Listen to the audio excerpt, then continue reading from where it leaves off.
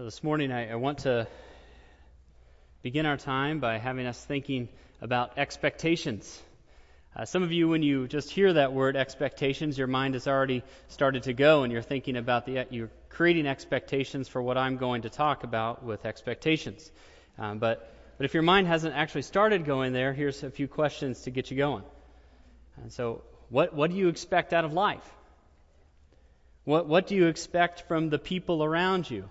Literally the ones sitting right next to you in the pew, like how they are going to act while the service continues, but also the people that you are with each and every day. What do you expect will happen to you or not happen to you over the course of this week? And so in addition to having expectations about ourselves and others, we also have expectations about God. There are times in our life when we expect much of God. We want Him to show up in a big way because of a particular situation that we are in. We pray fervently and we pray diligently for God to act. But there are other times in our life when we have pretty low expectations of what God is going to do, if we're honest. We don't think that this or that situation is actually going to happen, and so we just kind of like throw up this odd softball prayer and hope for the best. And so have you been expecting little or much of God lately? And so our passage this morning is Matthew chapter 11, verses 2 to 30. This passage is about Jesus and who He is. And the characters in it have a variety of expectations and responses to Jesus. Some of them they earnestly want to know, and others are content with just having Him around to watch the miracle show. Jesus clearly tells them who He is, and He calls them to respond rightly to Him. And so will you please open your Bibles to Matthew chapter 11, verses 2 to 30, and if you're able, please stand for the reading of God's Word.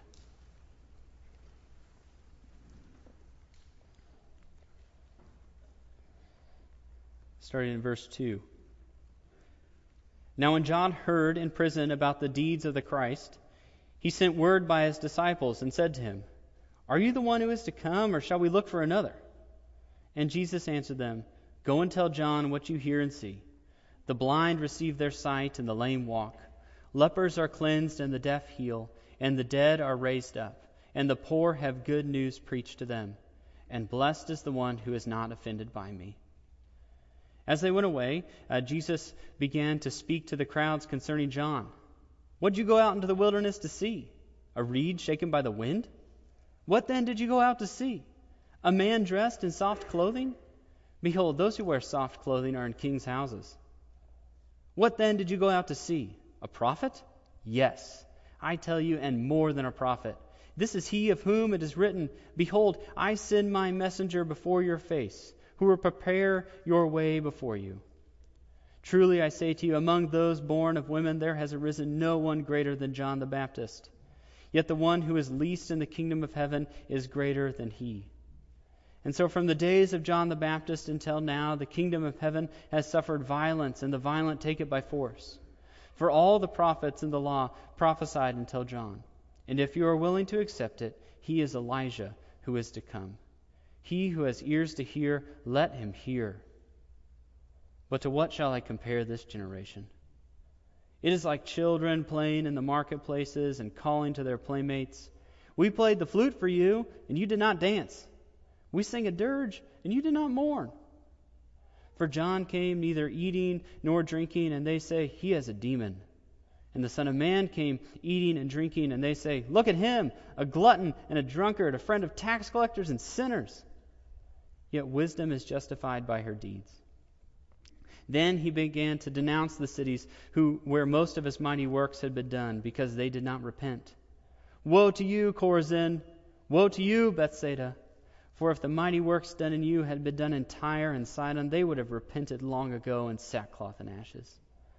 But I tell you, it will be more bearable on the day of judgment for Tyre and Sidon than for you. And you, Capernaum, will you be exalted to heaven? You will be brought down to Hades. For if the work done in you had been done in Sodom, it would have remained until this day. But I tell you that it will be more tolerable on the day of judgment for the land of Sodom than for you." And at that time Jesus declared, I thank you, Father, the Lord of heaven and earth, that you have hidden these things from the wise and understanding and revealed them to little children. Yes, Father, for such was your gracious will. All things have been handed over to me by my Father, and no one knows the Son except the Father, and no one knows the Father except the Son, and anyone to whom the Son chooses to reveal him. Come to me, all who labor and are heavy laden, and I will give you rest. Take my yoke upon you and learn from me, for I am gentle and lowly in heart, and you will find rest for your souls. For my yoke is easy and my burden is light.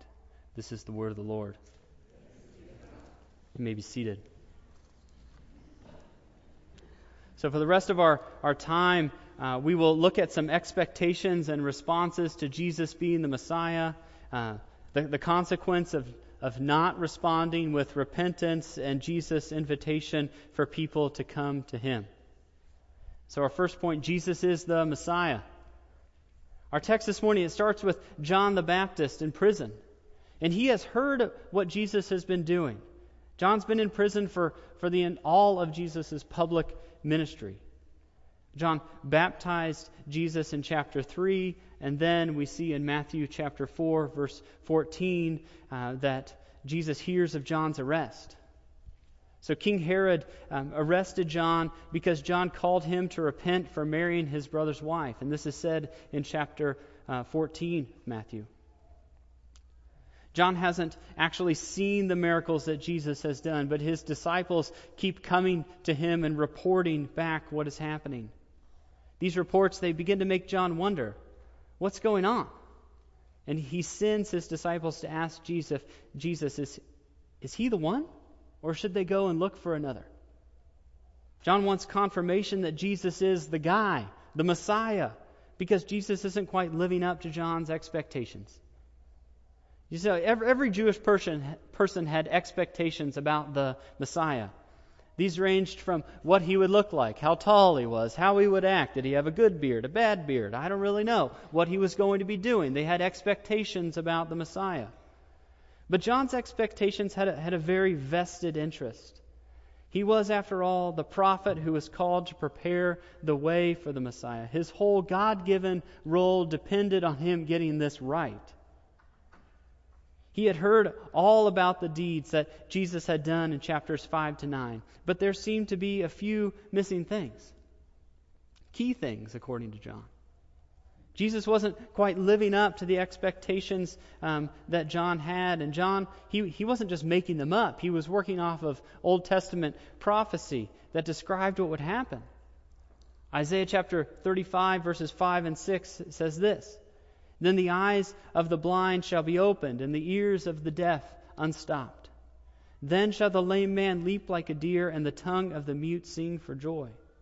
And then Isaiah 61, verse 1, it says, The Spirit of the Lord of the Lord God is upon me, because the Lord has anointed me to bring good news to the poor.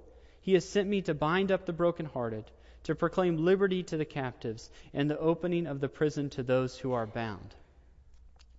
And so as John's disciples report to him about what Jesus is doing, I can imagine him going through this kind of mental checklist. Healing the blind, check. The deaf hear, check. Lame walk, check. Good news, preach to the poor, check. All right, we're batting 1,000 almost. But then when he gets to the opening of the prison to those who are bound, John's like, no check. Still in prison, still here. What's going on with that? Where is the liberty to the captive and the opening of the prison? John's disciples, they ask Jesus, is he the one? And Jesus responds by telling them to tell John what they have seen and heard. Jesus is saying that his deeds are the proof that he is the Messiah. It was foretold that he would do these things, and Jesus was doing them. Jesus then adds a statement in verse 6, and blessed is the one who is not offended by me. Jesus wanted John to believe and to know. He wanted John to drop some of his previous expectations and to respond with belief. You will be released from prison, but not now. Jesus was far from what the traditional Messiah was thought to be, and he didn't want John to be tripped up by his preconceived ideas of what the Messiah should be like. Those who respond with belief and repentance will be blessed. Some of you this morning have similar expectations as John the Baptist did. You have great expectations for what Jesus will do for you, or you feel like he should do for you. There are times when this isn't really a bad thing, but when we insist on him living up to our expectations, we can have a problem. An example of this is wondering why God isn't providing a physical healing for us when we pray for that, or the physical healing of someone else. Praying in this way is good. God actually calls us to do this. We should pray like this because our Father in heaven delights to give us good things to those who ask. But there are times when the answer to our prayer for physical healing is no, or not yet. It is hard when this happens because our expectations are not met. You will be healed, but not right now, and maybe not in this life, but you will be healed later. It is hard to hear these things, but we must hold our expectations loosely and also keep them under the truth of God's Word. So in your community groups or at your dinner tables or wherever you like to talk, I would ask that you talk about some of your expectations of Jesus and God with others. What do you do when it seems like God is not living up to your expectations? And so the other expectation and response in the passage is that of the crowd. So after John's disciples leave, Jesus turns his attention to the crowd and he begins to ask them questions about John. And so this series of questions, where's it starting at? In verse 7, I don't really know why, but I think it's awesome. So he's sitting there, he's asking them, "What'd you go out in the wilderness to see, crowd? A reed blowing in the wind?" No, you didn't go out to see a reed blowing in the wind. No one would walk miles into the desert to see some grass being shaken around. Even if it's really tall grass, that's not exciting. Like no one would do that. Well then, crowd, did you go out to see someone dressed in soft clothing? No again. The wilderness is no place for soft clothing. I mean, it would be torn on a rock in a matter of a second. People dressed in soft clothing, they live in kings' houses. So, crowd, what then did you go out to see? A prophet? Ding, ding, ding. That is right.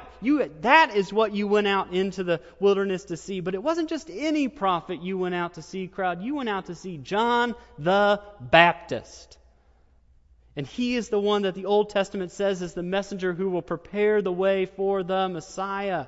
Now, that is a reason to make a journey out into the wilderness, to see the man who would prepare the way for the Savior of God's people.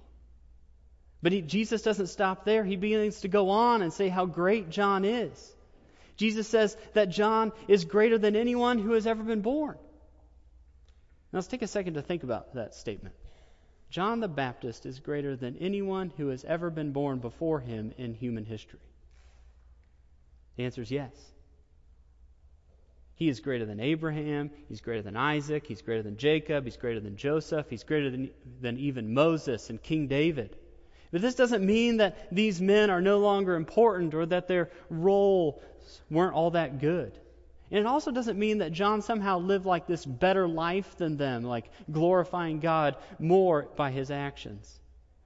The reason that Jesus says that John is greater is because of John's role as the one who prepares the way for the Messiah, the Christ. And so to cap it all off, in verse 14, Jesus references Malachi 4:5, which says, "Behold, I will send you Elijah the prophet before the great and awesome day of the Lord comes." Jesus says that John is the Elijah who is to come. All of this proves that John is the messenger from the Old Testament and that Jesus is the Messiah. This is a big deal. Jesus wants the crowds to believe this, and he calls for those who have ears to hear it. He's trying to be clear with them. He wants them to respond with repentance and belief. But they don't. Christy and I have passed our 5-year parenting anniversary. That happened in March. And so in my 5 years of being a parent, I've come across a few situations when my kids are just unable to be pleased. I'm sure none of your children are like that.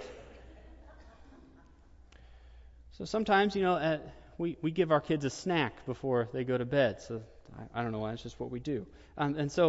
But you'll ask them, what do you want? And they'll be like, okay, I want a Go-Gurt. I'm like, okay, that's fine. And so you go in the fridge, you get that out, they're sitting at the table, you hand it to them. Only to be met with the response of, no, I want a bowl of yogurt. Okay.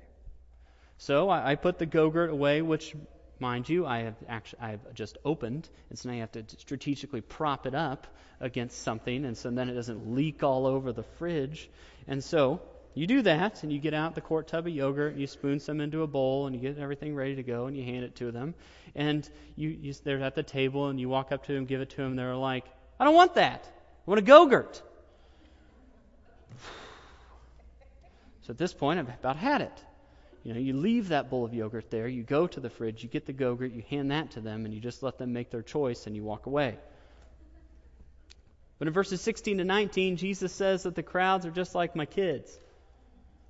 They're unable to be pleased. They don't want Jesus and they don't want John. They don't want to rightly respond to either of them. John came with a very ascetic approach. He was disciplined and abstained from self-indulgence, but the crowds didn't really like that. Then Jesus came with no fasting and he drank wine, but they didn't like that either. They said that John had a demon and they called Jesus a drunkard. They just couldn't be pleased. The crowds are like many crowds today. They are there for the excitement. So when a new and an exciting thing is happening, it draws a crowd. It doesn't matter if it's a good thing or a bad thing. When there's a car wreck, people slow down to do the whole rubberneck thing and look at it. Even though you know you're not supposed to do that. You're like, don't look. You drive by there and, I did it. I even told myself not to do it. But this bad thing, it draws us in. We also do this with good things. An example of this was Ethan and Evan Adams' wedding. This place was packed out with people. We were excited to be here, to witness their marriage and to celebrate with them. But when John and Jesus began to call on the crowds to repent and believe, to see and hear rightly, they didn't want anything to do with it. They liked Jesus and they liked John. But when it began to bring change to their lives, they didn't like that. There are so many people who do this today. Just about every single person in the world likes Jesus. I mean, what's not to like? He did miracles. That's cool. He was compassionate. He was kind. I mean, he was perfect, for crying out loud. They like Jesus on their own terms and their own expectations of him.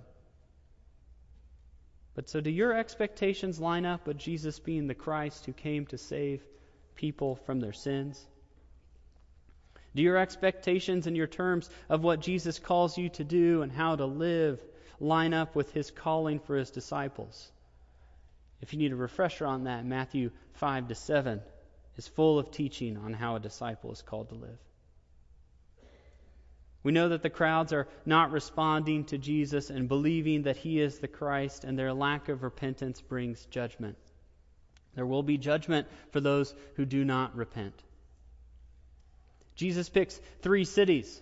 Picks Chorazin, Bethsaida, and Capernaum. These are the cities where the majority of Jesus' mighty works and miracles had been done. The people in these cities, they had seen the miracles that Jesus had done. He did them in their neighborhoods and in their marketplaces where they shopped. They had seen the evidence of Jesus being the Christ. Jesus told John the Baptist that what he had heard about was the proof that Jesus is the Christ. And these people should have known that what they saw with their own eyes was the proof. But instead of seeing these deeds as proof, they took offense. They were offended by Jesus, and because of this, were not blessed, as verse 6 says. They didn't repent, and Jesus pronounced judgment on them. The judgment comes in the form of a comparison to illustrate their hardness of heart. He compares Chorazin and Bethsaida to the notoriously pagan cities of Tyre and Sidon. Tyre and Sidon, they were denounced by Isaiah and by Ezekiel and by Amos for their wickedness. But even they would have repented if what was done in these three cities had been done for them to see. Jesus continues and says that it will be better on the day of judgment for Tyre and Sidon than for them. This implies that the cities and people who had a front row seat to Jesus' mighty works had a greater responsibility for their lack of repentance. Of all the people who should have known that Jesus was the Messiah, it should have been those who physically saw Jesus doing the works that the Messiah was supposed to do. And so when I was reading these verses, I kept thinking about Chorazin and Bethsaida and Capernaum being like three brothers who are getting in trouble by their dad. So the dad's talking to the first two boys, and the third brother, he's over here, and he's beginning to think, yeah, you tell him, Dad. Starting to chuckle to himself. Oh, they are going to get it. And then right as he's starting to laugh just a little bit more, the dad turns and looks at him and says, you just wait till I get to you. And that's what happens with Capernaum. Capernaum thinks that they're going to heaven. After all, Jesus is the hometown boy. But this closeness to Jesus in his life brought with it a great responsibility to recognize who he was and to respond with repentance. Jesus tells them, you think you're going to heaven, Capernaum? Wrong-o. Hell is where you're destined to because of your lack of repentance. Jesus revealed himself to these cities by his mighty deeds. And today Jesus is revealed to us by the words of the Bible that is sitting on your lap or in the pew or on your phone or in some other easily accessible place. God's Word reveals the truth of the gospel, and if there is anyone in the world who has abundant access to it, it is the people here in the United States. It's the people here in Wichita who have access to God's Word and churches who share it. Many people have heard, but they have not repented and believed. And it's this lack of repentance that brings judgment. And the judgment will be more bearable for the people of Pakistan than for the people of the United States because of our access to the truth. We must remember that having access to the truth brings with it a great responsibility. This responsibility is one of repentance and of evangelism. If you have not repented of your sins and trusted in Jesus' death for your sins for your salvation, I would encourage you to do so today. Turn away from your sin and come to Jesus. But once you have responded, we are called to share the truth with others and to call them to respond. That's what evangelism is. It's sharing the truth of the gospel with the aim to persuade. So how are you doing with this responsibility? Are you increasing in your evangelistic temperature? Are you growing in your love for the lost? Are you regularly praying for a lost person to repent and believe? Middle and high school students, remember that was your homework from this last Wednesday, and over the course of the summer, that is your homework, to choose one of your lost friends and to daily pray for them to repent and believe. Church, we also have a great responsibility to send out people to places like Tyre and Sidon, to translate God's Word into their language so they can have it sitting on their lap in the same way that you have it sitting on yours. And in this, I want to commend you for what you have done and encourage you to press on in it.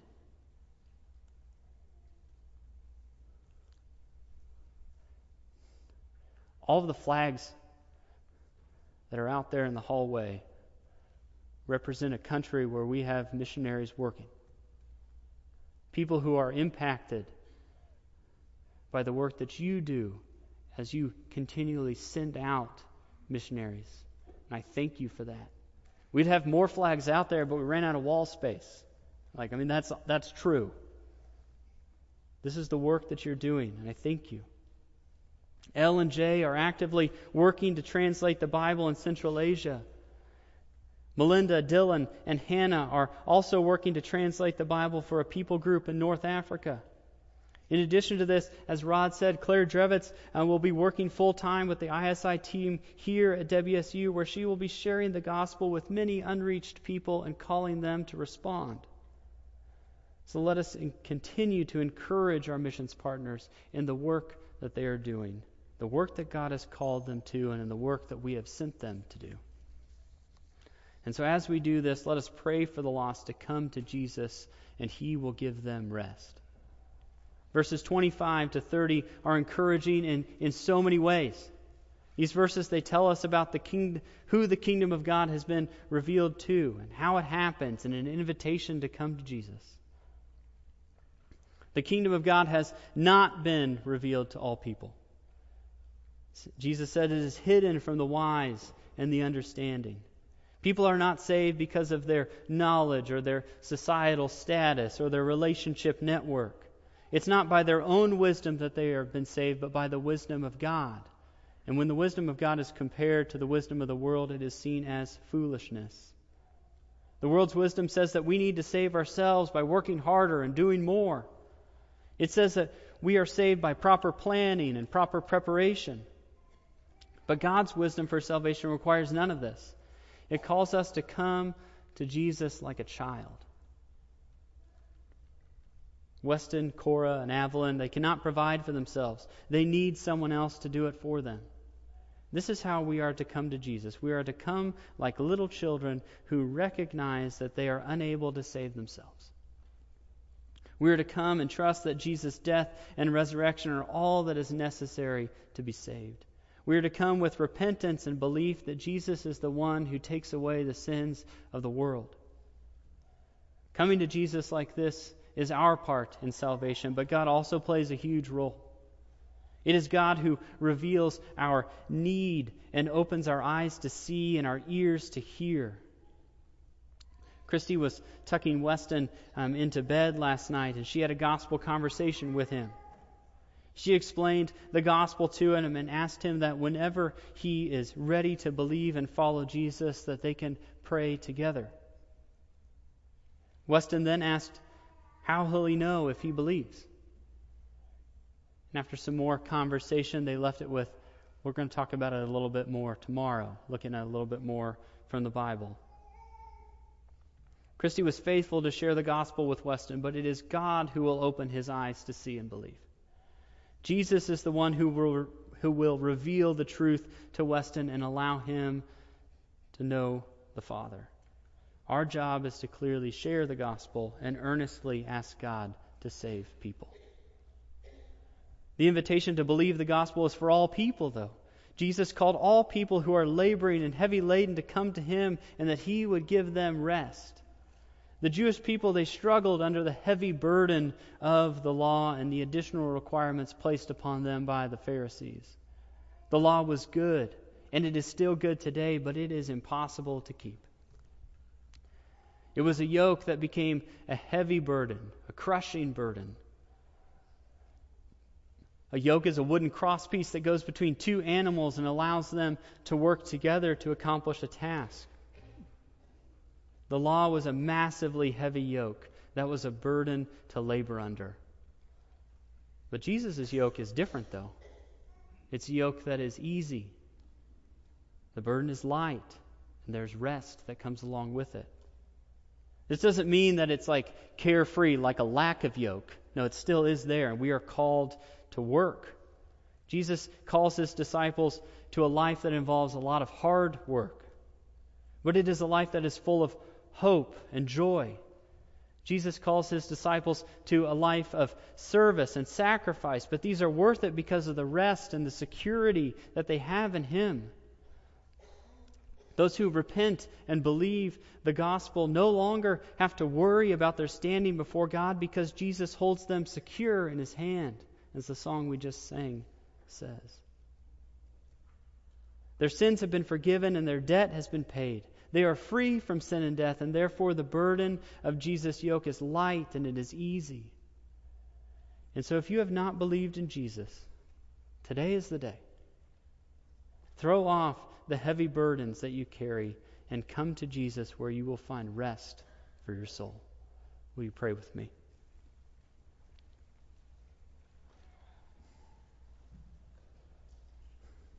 Father, thank you for your word and what it says. God, I ask that you would give us hearts that desire to respond rightly to it with repentance and belief. Help us to see and to believe that Jesus' yoke is easy and his burden is light. And that we would place ourselves under his yoke and his calling on our life.